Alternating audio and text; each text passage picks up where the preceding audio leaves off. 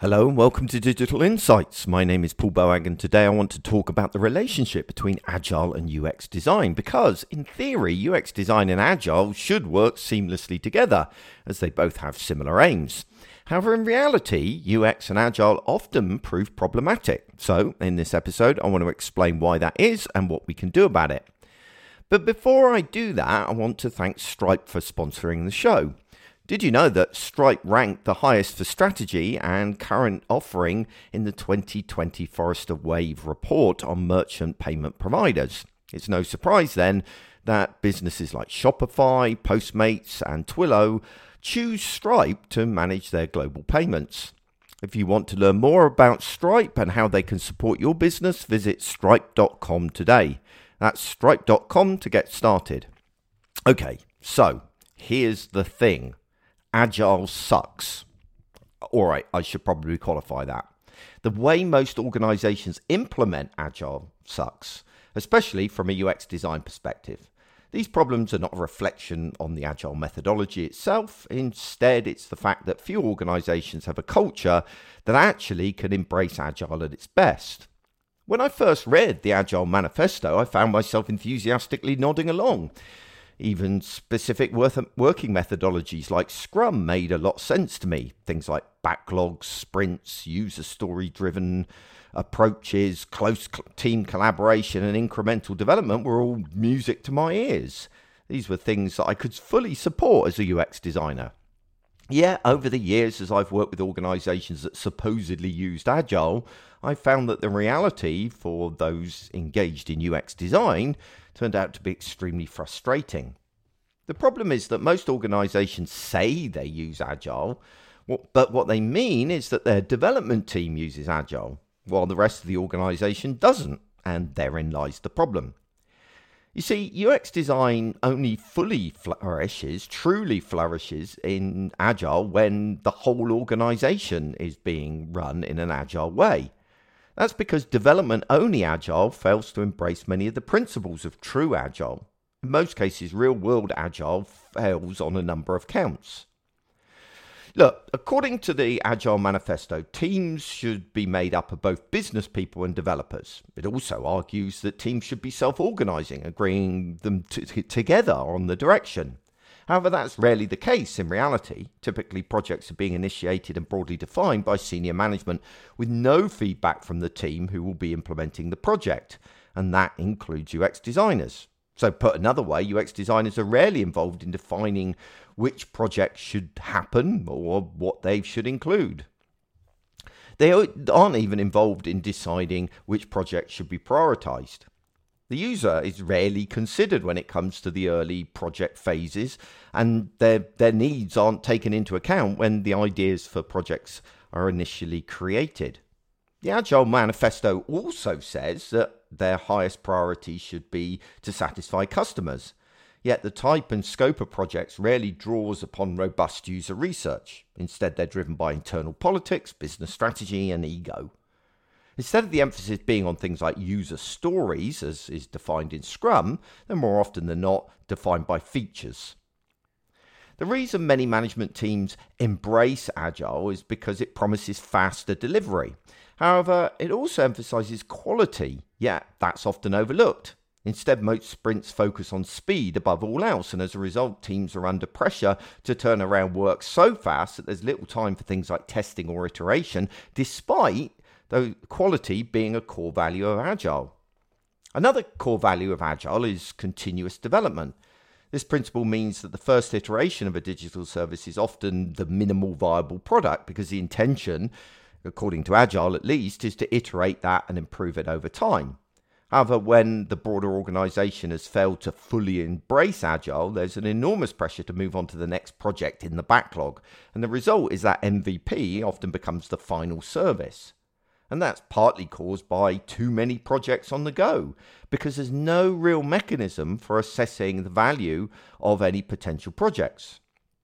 Another issue caused in real-world Agile and integrating UX design into it is that most service teams are unbalanced. This problem arises because the ratio between developers and UX designers is wrong. Most organizations have way more developers than UX designers, meaning that any single UX designer is spread across multiple teams. And that lack of UX designers means they're typically not consulted during the initial phases and the user is not adequately represented during development. The final problem with UX design in Agile is a characteristic of Agile itself, actually, born from Agile being a development methodology. Agile focuses on rapidly delivering new features incrementally. Thus, the emphasis is on sprints and work packages. However, UX designers need to think holistically. They need to consider the end-to-end experience and the broader context, such as understanding the user needs at a deeper level. So how do we solve all of these problems? How do we ensure that UX and design can work together as intended? The obvious solution to all of this is to implement Agile organization-wide as Agile was intended. However, that's easier said than done and still wouldn't fix the issue of a lack of holistic thinking or under-resourcing of UX teams. So instead, let's look at what we can practically do to integrate UX design and Agile more effectively, beginning with defining the project.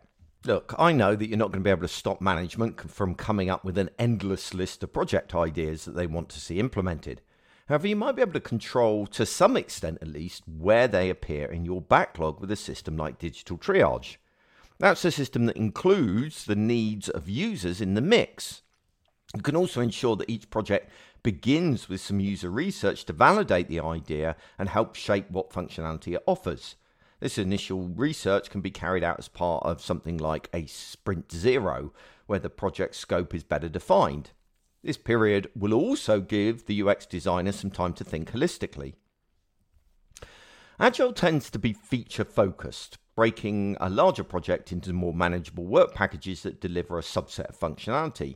And that makes sense for developers, but as I've already said, UX and UI designers need to consider how all of the pieces of functionality work together. A Sprint Zero can provide this opportunity, but it's not going to be enough by itself. The designer will need to step back every once in a while to ensure everything continues to hang together. One of the ways that you can accommodate this is to have the occasional sprint that doesn't focus on delivering new features, but instead on tidying up what you've already got. Doing so helps both the designer and the developer, to be honest, giving them opportunity to take stock. Of course, this can only work if you've got enough UX designers to work like this. Unfortunately, you are probably not in a position to go out and hire a load more UX designers so that every team has a full-time designer associated with it. You will need to recognize that if the UX designer is not always around, then basically the entire team is going to have to be responsible for ensuring that user needs are considered. That said, you should also include the designer that you have little and often throughout the project. Bring your designer in early and keep them in the loop throughout the project lifetime. Don't presume they only need to be involved when they're initially designing the interface. They'll have so much more to offer, especially in the early stages when defining a project, and also later on when it comes to testing and iteration. And that brings me on to the subject of iteration. In my experience, most sprints overcommit. They have too much going on. The team agrees or is forced to deliver far more than they should do in a single sprint. And this overcommitment inevitably leads to testing and iteration being pushed out of the sprint, despite these being founding principles of Agile. We have to learn to commit to less in a sprint to integrate UX into Agile effectively. Unfortunately, the introduction of velocity into Agile has further muddied the water, emphasizing speed, again, over quality, and that has to change. It's also important to remember that this need for iteration doesn't end once the service is launched.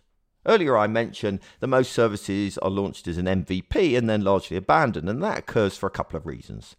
First, they're seen as projects, and projects have a start, middle and end, rather than being continuous services that need to be supported over their entire lifetime. Second, they lack ownership. There are people responsible for building the site, but not really for running it.